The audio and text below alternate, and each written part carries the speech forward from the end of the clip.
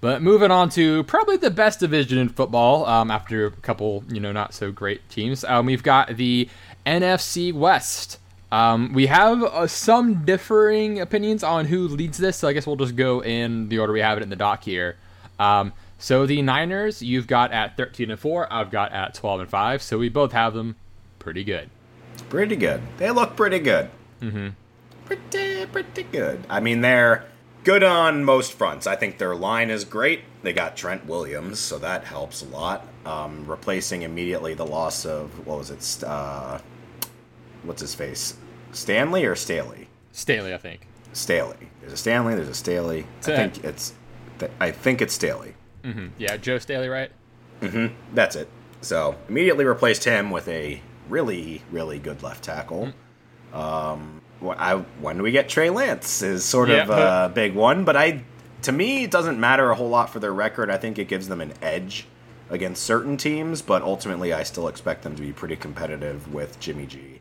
Yeah, I did have them at 13 wins on my first pass and ended up docking them one of the games, the Chicago game I mentioned it earlier on. But yeah, I have them winning most of their games. I have Tennessee beating them. I'm like, I just feel like Derrick Henry just gets them there in week 16. But yeah, like I have the Rams beating them at the Rams and at Arizona, at Seattle. Like I have them splitting in the division because this division's good. And then yeah, like Kittle healthy, Debo healthy, Ayuk, the combo of Mostert and Sermon. There's just a lot there, and then this ground game is already absurd. But once they get Trey Lance in, like defending this running offense, like this run attack, is going to be just hell for defenses. Oh yeah, I'm pretty excited. I watched a really interesting video. I might have mentioned it earlier, but I don't know if I mentioned it on here. Was basically Kurt Warner breaking down Trey Lance. And it was from a few months ago. It was from a little while ago. And he basically said that this guy is uber talented. Yeah. He's making a few read errors. And just like his processing and making reads, he's not like great at it yet. But ultimately, he can be very, very good. He had him ranked as his 5th quarterback out of all of them. Which still isn't like bad per se. Like no, not at all. What I think, what my takeaway from that is that, if this guy is having trouble, trying to figure out which read to make first, which was the part of the problem is, there were some where he should have started on the left and worked his way right, and there were some where he should have started on the right and worked his way left, and he was flipping him around. But what I also saw was him trying. Yeah, exactly. And he's got a football IQ. He knows he's working with Shanahan. That's like, if you don't think Shanahan is going to tell him exactly which way he should be processing each and every freaking play out there, when he gets in there, I'm not too concerned. I think he's going to be. Yeah, I understand some hesitation. Maybe he's not great at reading defenses yet, but he's also like 20. Yeah, he also didn't get to play very much last year. At all. Yeah. Yeah, that like little sliver of a game, but yeah, it's pretty much been a year since he's played. So I'm totally okay with them not starting him week 1. I really am, but I also think that he should be the starter by year's end. Yeah, but like the thing is, like if they did decide to start him week 1, he starts with like Detroit and Philly, which like I know. not a bad intro to the NFL. Not a bad intro. I think I'm not sure what their plan was, but him like hurting his finger like definitely tampered any excitement for him to like start right away for sure. Yeah. So, but no, this team should be good. 12 or 13 win team. Yeah, this division at the top is going to be so competitive. Like I feel bad for the Cardinals because they're good, but like they're in the hardest division. So, like there is a chance we get all these teams in the playoffs, but like I feel like we probably get 3 of these teams in the playoffs. I think we most likely get 3. Like that's a lot, which is a lot. Yeah, at least there's 7 now, but there is a possibility all 4 depending on the rest of these divisions. Because like outside of the division winners, like not as like the AFC is so much better than the NFC. Like the Packers are gonna win their division, Buccaneers probably win theirs, like Cowboys probably win theirs. None of the other teams in those divisions none of them could compete for wild cards potentially. Like it could be all 4 NFC West teams and then division winners. So, Yeah. like, but anyway, It's a good division. yeah. But let's move on to the Rams and our guy. I'll say your guy, especially Stafford. My guy. My guy. My man. I love my man. Stafford. I'm so happy for him. Even though it makes me sad that he didn't bring one home to Detroit, you know, he's amazing. And I'm really excited to see what him and McVay can dial up. I have some concerns. Just, to me, something on the offense just doesn't seem right. And it might be Akers not being there. It might just be that I don't. Maybe I have a bad evaluation of like Robert Woods or Cooper Kupp. There's just, to me, it feels like there's something missing on the offense. I mean, I've got a little bit of O-line hesitancy. Like, I think that's definitely, yeah, that's a part of it. But I still ultimately think they are a double-digit win team. Yeah, we both have them at 12, right? Yep, we have them at 12, which is pretty good. I'm just so excited for Stafford to be on a good team. God, what could it be like? Yeah. I can't even imagine. He's like, wait, I don't have to go down and win the game for us? He's like, no, we're up by 30. I'm going to put you on the bench. It's the third quarter. You're good. What? What is this? He's going to be like, wait, I don't have to play with, like, a broken shoulder? Oh, my God. Did you stub your toe? All right, get the other guy in. Oh, Stafford. I hope he has the life that he deserves. Yeah. So I'm looking at their, like, depth chart. The question mark is center, which I think might be why your radar is going off. Because it's like their centers on the depth chart are Brian Allen and Coleman Shelton, which I don't know how much they played as of the last couple years. So that's probably it, huh? Yeah, because they've got good guards and tackles, like with like Whitworth, Havenstein, Edwards, Corbett. Like, but it's just when there's a question mark at center, like the flag goes off in your brain. Like, Yeah. So. Yeah, they have Whitworth. Noteboom was a good backup, right? Yeah. Isn't he? He's like a solid backup. Mm-hmm. And Corbett and Havenstein. Yeah. Noteboom's a good pass blocker. But yeah, like, that's right. Yeah. Yeah. He filled in. I think he filled in well whenever he's been like called in. Mm-hmm. But yeah, the guards are decent, especially Corbett. He's solid. I think Edwards played well last year too. But yeah, the center spot. That's the question mark. So. If that can go well, I think this team's in for a good year. Like, Sony and Henderson, I think, are a good enough combo to make it work. Like, Akers being out is such a bummer. I know, like, the amount of, like, how much do running backs matter? But, like, Akers matters in the sense of, like, him versus Henderson and Sony. Like, that would have been really nice. So I really think that McVay had an entire book just for Akers. He had to throw away. And I feel so bad. Yeah. Or put on the shelf till next year. Mm-hmm. Yeah, I really hope he comes back okay. That would be such a... I don't even want to go there, but yeah. Kupp and Woods should both have really good years, I think. I'm really curious how he and like, that's my biggest, like, I'm confident him and Woods will be great together. I'm confident he'll get the ball to Kupp a lot. Really unsure about the third receiver, like if it's Van or Tutu or whomever. But, like, because Tyler Higbee's gotten, like, hyped throughout the offseason as, like, a later tight end option or, like, outside of that top 7-ish, whatever the group is. But, like, how, like, is he going to pepper him with touchdowns? Like, who knows? But, yeah, should be a good team. Because Darrell Henderson is definitely, like, the bruiser you put in at the goal line for your 1-yard line situation. But Higbee is also a red zone threat. So they do have two when they're down there. Good in the red zone, too. He is. He's very underrated in the red zone. So, again, good team. I'm excited. But next up, we've got the Seahawks, who, this is where we differ a bit. You've got them 11-6. I've got them 13-4. So I actually have them on top of the division here.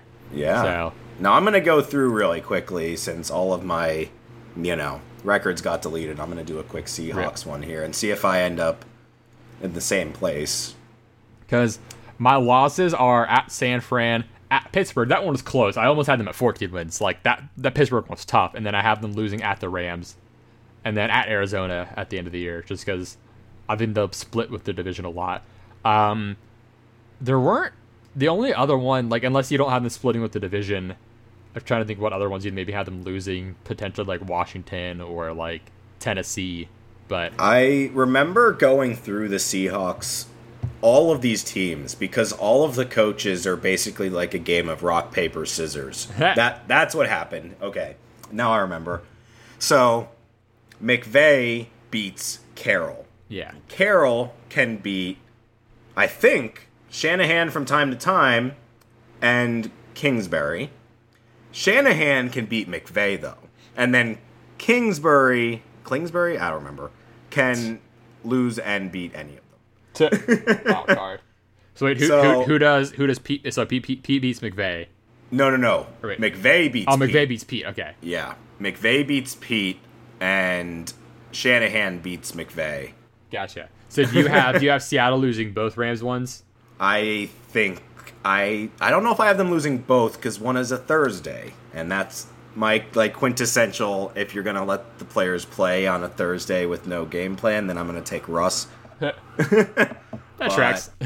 So yeah. Anyway, I guess I'll kind of go through my. Yeah, if you want to go through real quick, let me just put this together. Mm-hmm. So the big kind of debate with Seattle is what their game plan is this year in terms of does their new OC want to do they pass more at this new OC? I forget his name, the guy from the Rams. Does he make them pass more, or does he succumb to Pete Carroll's whims of wanting to run the ball a ton? Because the shoddy firing, that was like we talked about with Carson last week, he wanted to pass more and Pete wanted to run more, and there's a disagreement there. So maybe bringing in the guy from the Rams signifies, hey, they want to pass more. They did get Gabe Jackson from the Raiders. Again, puzzling move by the Raiders, but that was a huge improvement because their O-line at times has kind of been a weak spot for them. So giving Russ protection, Russ can move and scramble, but giving him protection is always a good plus. Protecting your quarterback, most of the time a good move.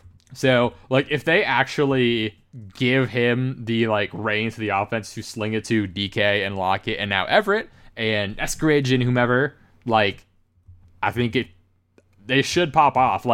I'm expecting a lot from this team. They need to quit underperforming, and I think they might finally do that this year.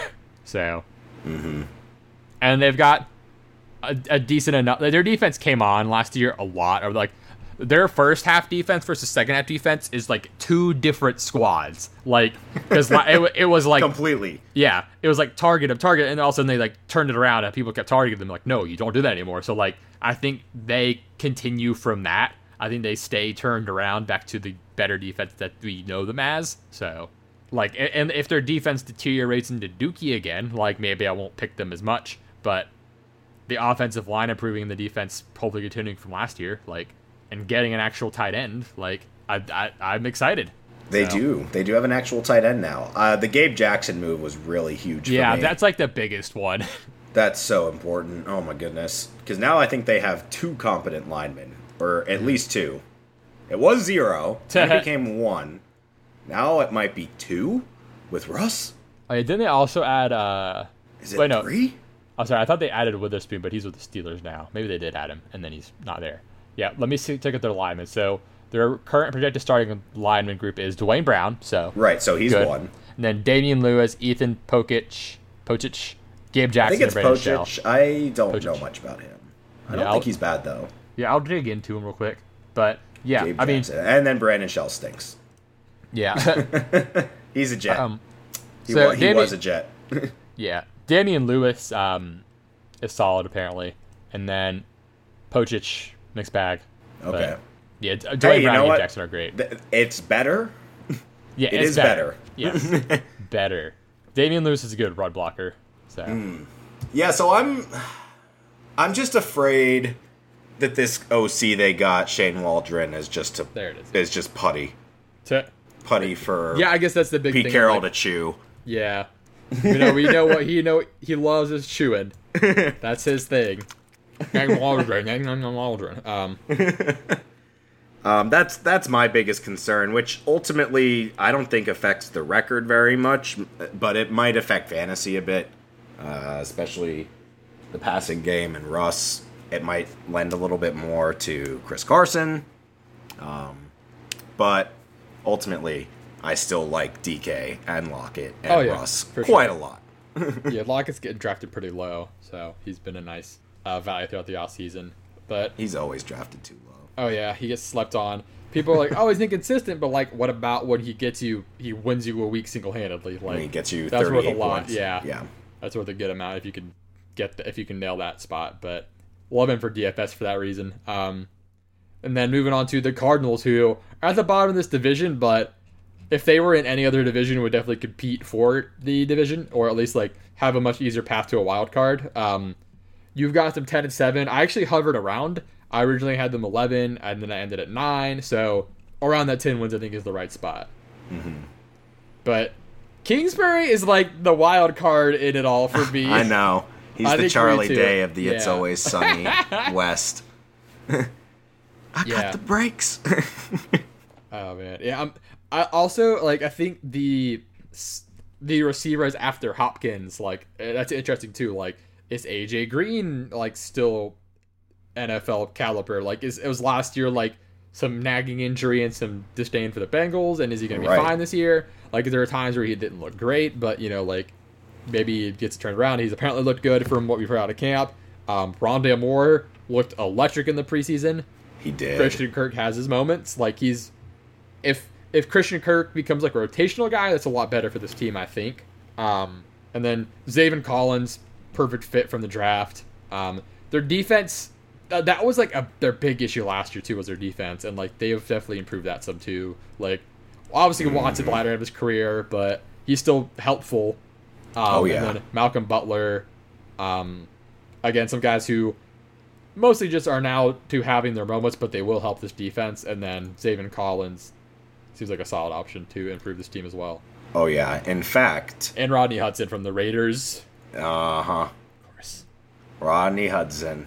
Right there in the center. Mm-hmm. That line is now better. I have concerns about their run game, sans Kyler. But, yeah, just the health and stability of their 1 and 2. Yeah, Chase Edmonds is going to be really fun for some games, but like I'm curious like when and how much they get James Conner involved. Yeah.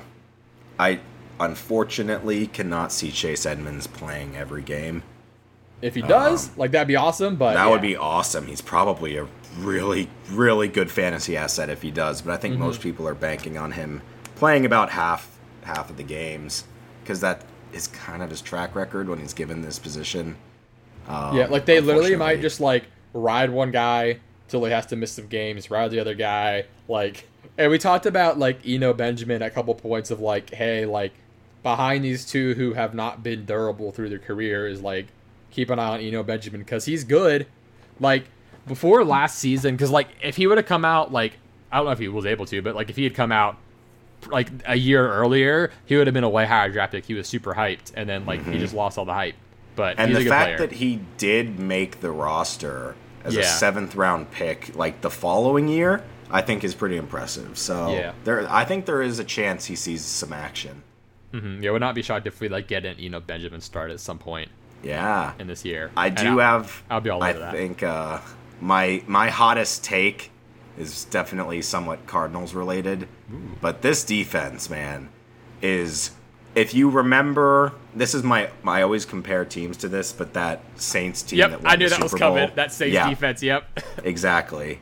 Hella sacks, hella interceptions, a lot of yardage given up. Yeah, big that's okay. Plays, though, for days. But plays for days. I think this could be like a top 5 scoring defense. Like a nice fantasy D. Exactly. Yeah. I also think Zaven Collins will be in the conversation for defensive rookie of the year. And I'll tell you why. Because he lines up on the left side, right behind J.J. Watt, who's the defensive end, which means J.J. Watt is going to contain the outside of every team he goes against and occupy that tackle on the right.